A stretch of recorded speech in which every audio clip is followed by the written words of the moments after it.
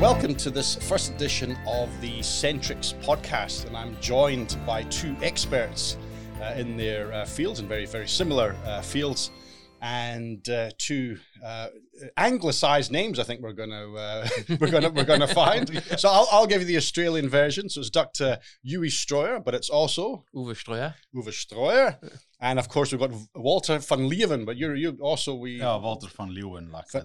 Van Leeuwen, yeah. Yes, Thanks, Grant. Thanks for having us. And so, Walter, you're Centrex's agronomist. Yes, so I'm. My role is to manage the DARP cells, so the rock phosphate that's just been naturally crushed and screened to 4 mil. So we're making that available to Australian farmers just as an alternative, low energy resource, that's rich in phosphorus. And you're well known in your field, no stranger to media. But tell us a bit about your background and your involvement. So basically, I'm a microbiologist. Really looking at soil microbiology, how microbes can help benefit plant growth, soil health, and one of the things that we're looking at here is the ability to do things like make that DARP available, so the phosphate available for plants to use. So I sort of advise on that area and how we can optimize, fertilizer use efficiency for the farmers. Cool. So what we're talking about today is ultimately Centrex's Ardmore phosphate rock mine, which is up in northwest Queensland. Yeah. Walter, can you just give me a little bit of the background on that and what the relevance is for the Australian agricultural community? Well, I think it's a fairly significant because this is one of the highest grade known phosphate mineral deposits in Australia, at least known at this time. And a few years back ago, we started actively, mining the site for the rock phosphate. A part of that gets beneficiated, so that goes through a washing process and being shipped to synthetic fertilizer producers. But then we also recognize that in the market today, there's a high demand for biological type natural fertilizers or minerals, if you want to put it like that. And that's what we are making available to all farmers directly and to natural biological fertilizer producers. So we recently agreed to a MOU with Nutroc, trying to work with them, and we supply some other biological fertilizer producers as well. So it's direct application phosphate rock, and that's in a very, it's not, when you hear the word rock, you maybe think of rocks, of course, but it's a very fine crushed sandy-like substance. Yeah, I think you can more refer it is rock that's been crushed, but it's essentially high in phosphorus, but also more importantly, calcium. As we know, chemically, phosphate binds very quickly, particularly with calcium, iron, aluminium, all those things. And this is just a natural format where we can then use the biology to liberate that phosphate and make it bioavailable to the plants. Okay, so you were stepping back. So what role does phosphate play in pastures and farming in general? Well, phosphate is one of those essential nutrients for all life on Earth, regardless of whether we're looking at plants or animals or even microbes. It's part of your DNA, it's part of your membrane, so it's absolutely critical. It can't be replaced by any other nutrient. And really, in pastures, it's really critical. I mean, you're looking not only at the plant, which obviously requires phosphate to grow and to develop roots and all the rest of it. But in the end, you're also expecting animals to eat that pasture and get their phosphate via that source. So if a plant's starved of phosphate, obviously you're going to end up with animals that are starved of phosphate. I mean, you'll get a reduced yield in the plant to start with. And then, the plants do have some ability to reduce the amount of phosphate they have in their shoots and in their green area, in their green growth. And so if you do that, you're really depriving the animals as well. So it's a whole cycle. It's really taking that phosphate from the rock, using biology, so microbes in the soil, make that available. The plant takes it up. That goes into the animal subsequently. Or alternatively, of course, if we eat certain greens, we'd like to get a shot of phosphate as well for our own bodies. Like we need it for our bones and our teeth and all the rest of it. So it's an absolute critical nutrient. So you can't do without it. How does a farmer know where their phosphate levels are at? I assume they do testing, soil testing. Well, right, that's one way of doing it. I mean, some farmers will do soil testing, other farmers will do tissue testing, so they'll actually take a part of the plant and look to see whether or not the plant itself is lacking phosphate. So, soil tests do have their place. They're great to get a baseline on what's happening in your farm. But tissue testing is really the way you can see whether or not your plant has it. Because often what you might find is you find certain plants are able to extract phosphate even if it's not what you would call bioavailable in the soil. And that's, in part because that is association with these fungi and these bacteria. We don't really measure that in a soil test, but in a tissue test for a plant, we can actually look directly to see what is the plant taking up and is that below the recommended levels. And if it is, then obviously application of phosphate in some format should be considered. Yeah, I love that. It's really important. Soil test and then follow up with leaf test. The old dogma comes to mind, measure twice, apply once. Mm-hmm. That's really important. So you don't over fertilize. I know fertilizers is expensive in today's world, and that's why you can use those tools to really fine tune. What actual nutrients or actually minerals you need to apply to the soil to facilitate the bugs or the microbes, and to work together with the plants. So there's a whole symbiotic process that happens there. So most farmers would obviously be aware of the application of single superphosphate and other type products. So where does the direct application rock come into that? There's the slightly different applications and considerations for application. Yeah. Look, I think, rock phosphate obviously is in its natural form where superphosphate goes through a process to make it more soluble.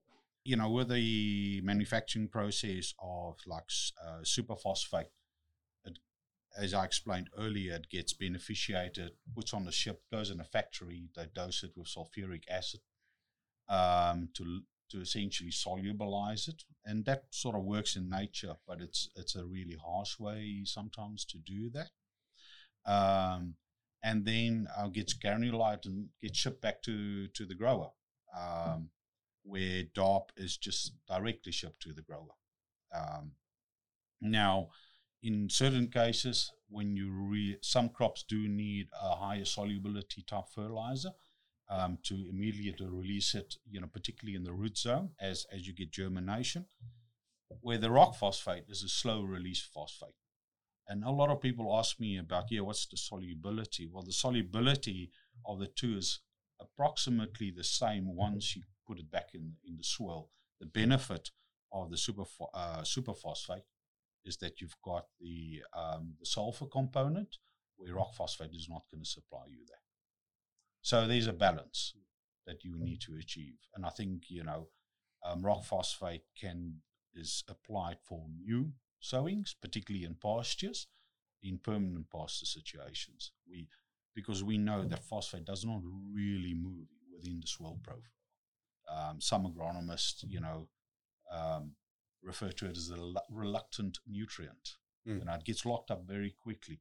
So you need the biology and the organic matter to release that in a bioavailable format.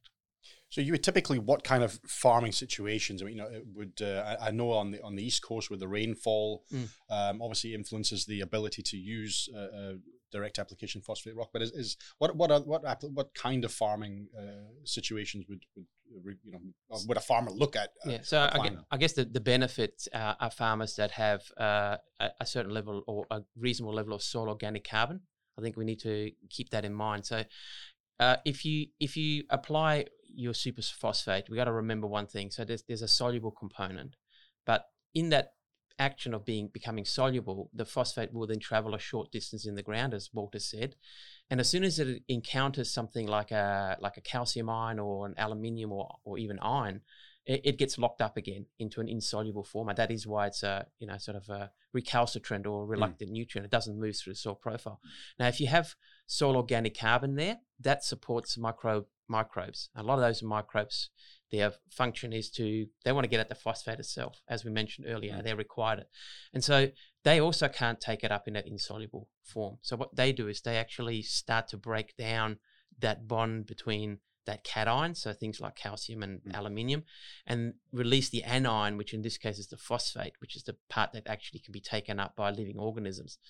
And they do this by releasing a small amount of organic acid, which is the reason why we solubilize phosphate with sulfuric acid. And so the microbes do this very, very gently, very slowly over a period of time.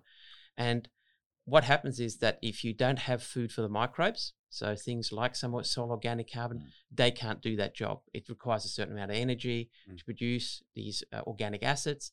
They need some organic material. They need some carbon to make them. And if that's not present, then that makes it very difficult. So if a farmer has, some level of soil carbon, that will help to feed the microbes. Obviously, in a farming practice, you may co-apply with composite material, or even very, very simple things like partially degraded stubble and all that type of material can act as a catalyst to get the microbe numbers up. That will then make that phosphate soluble, and then it won't really matter that it's insoluble in its initial form. The other thing you want to remember is that the microbes are also fed by the plants. So once the plants have established themselves, they start to secrete sugars into the soil. Those sugars are designed to feed those microbes. Plants also form symbiotic relationships with fungi and bacteria. And what that then happens, it becomes sort of a self-fulfilling prophecy, and that the plant provides the sugar for the microbes to grow, and the microbes will then continue to release phosphate. If we sort of think back in nature, nobody really puts phosphate on because there's this really active cycling that occurs. In a farming situation, because we've removed a lot of material from there, we continue removing biomass, we're burning through the soil organic carbon, we need to put phosphate back in.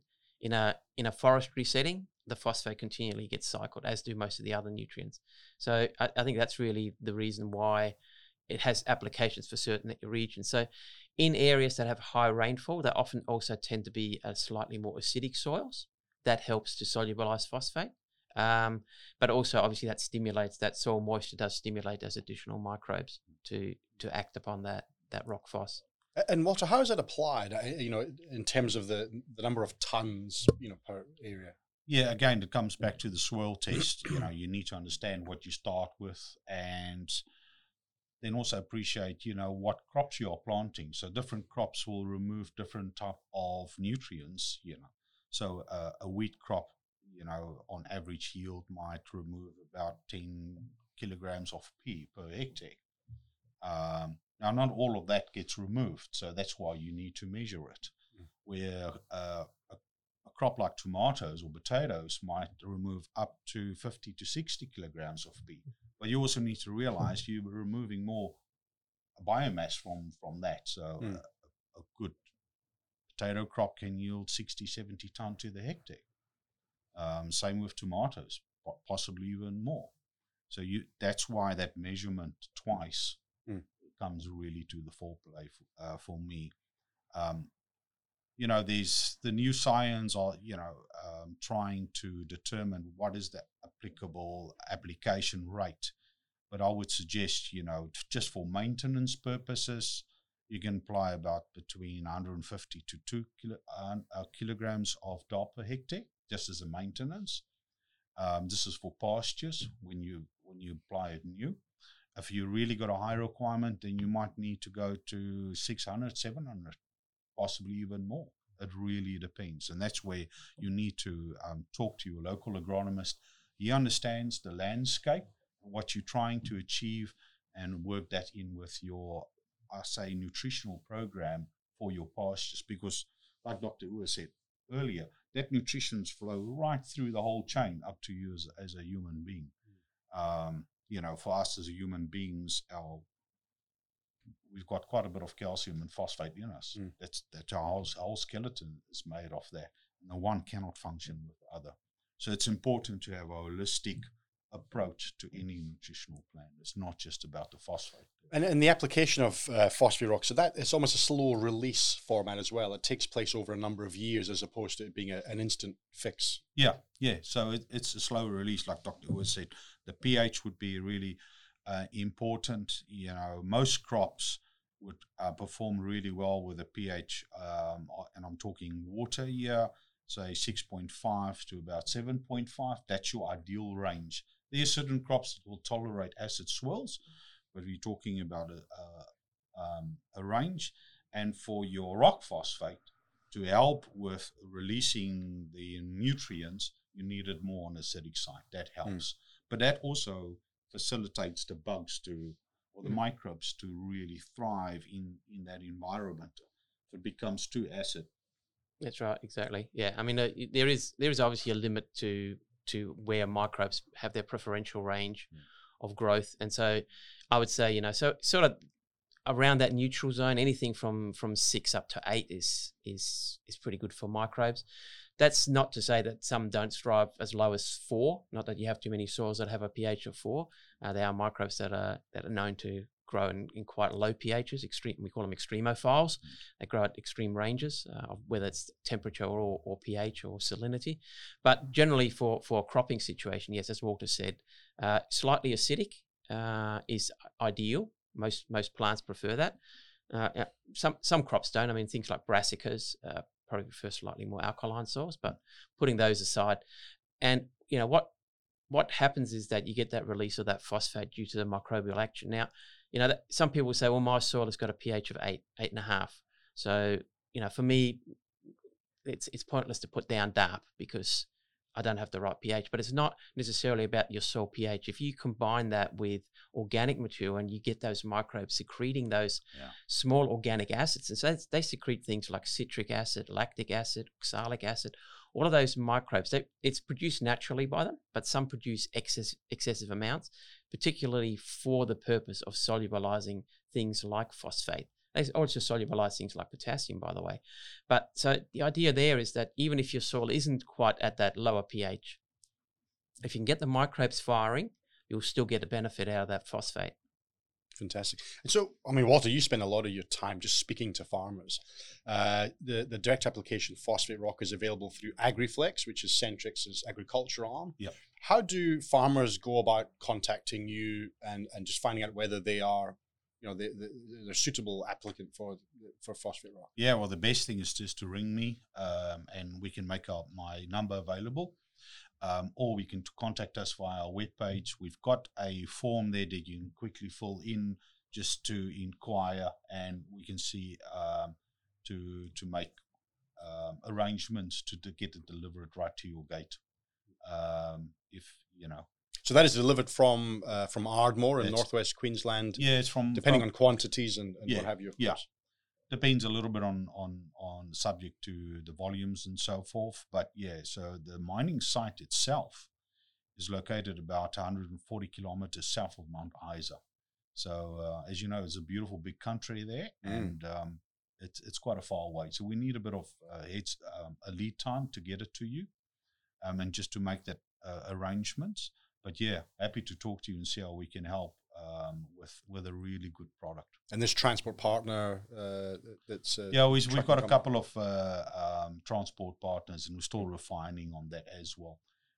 As we know, transport has been thrown under the bus, particularly post-COVID. So there's quite a lot of moving parts. That's why I'd say the more lead time we can get, the better. But then again, I think a lot of the farmers try to plan, in advance and understand their requirements. So this is really you as an investment in crop health, pasture health in the future. I mean, the other thing is, of course, it's not a product that goes off, so that's a good thing. You can order it and keep it in your shed if you need. It has been around. It's been laid down 500 million years ago, so I don't think a few extra years in your shed's going to make much difference. Yeah. But certainly, look, it's a great way to get crop health. It's an environmentally more sustainable way. We know that if you're using things like superphosphate, if you have a heavy rain event, you'll get leaching. You'll lose a lot of that phosphate. That runs into your creeks. The next thing you know, bang, you've got eutrophication, which means you've got an algal bloom, and perhaps potentially you'll get a knock on the door from somebody saying, "Hang on, your farm's causing a problem, X, Y, Z." That simply won't happen with DAP because the release is slower. It is more timed. And the other thing we got to look at is because the release from DAP is in some ways not only pH dependent, but also dependent on the action of the microbes. Microbes are beautifully adjusted to work together with plants. When it gets slightly warmer, microbes work slightly quicker. That's exactly the time when plants are growing slightly faster. If it gets extremely hot, microbes slow down, as do plants. So the whole system is in balance. You have that way in which the microbes, they solubilize the phosphate when they need it, which happens to be matching when the plants need it. So in spring, when the germination, there's moisture in the soil, there's some warmth, the microbes kick off, they make that phosphate available. Lo and behold, that happens to be the time when your seedlings, your seed, your wheat or your vetch or whatever is germinating in your fields. That's when you need to have it. There's no point in putting it down, got a massive rain event and all washes down the creek. That's not when your plants need it. Yeah. And Walter, so this mine, or the site rather, was purchased from Incitec Pivot, I think in 2015. And one of the most interesting characteristics, other than its extremely high quality, the highest in Australia, but it's also very low in cadmium. So where does cadmium fit in? What is that? Yeah, well, cadmium is a heavy metal, and it's carcinogenic. So you do not want high levels of cadmium, and we are extremely fortunate of having very low heavy metals presence within that deposit itself. So that's a big plus, and therefore it qualifies as an organic input.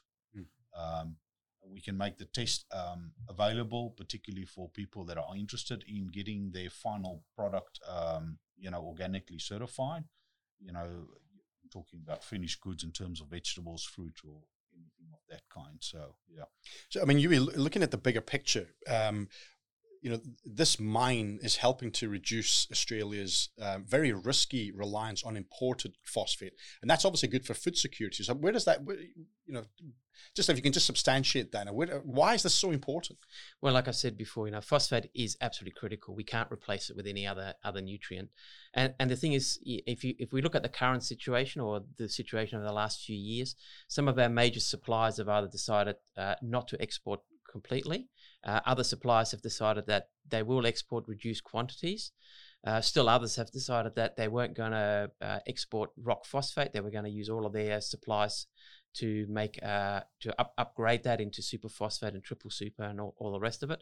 So there's a sort of sovereign security by having our own supply in the country. Australia is from an agricultural perspective, I believe last year we exported something like $17 billion worth of goods out of this country. I mean, that's the third highest export we have, after mining and education, I believe.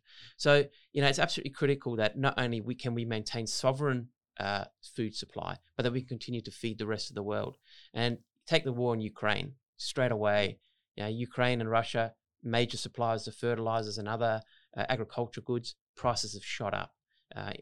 People see it in the supermarket shelf. Farmers see it in the price of fertilizers. So by having it here in the country, we mitigate that risk.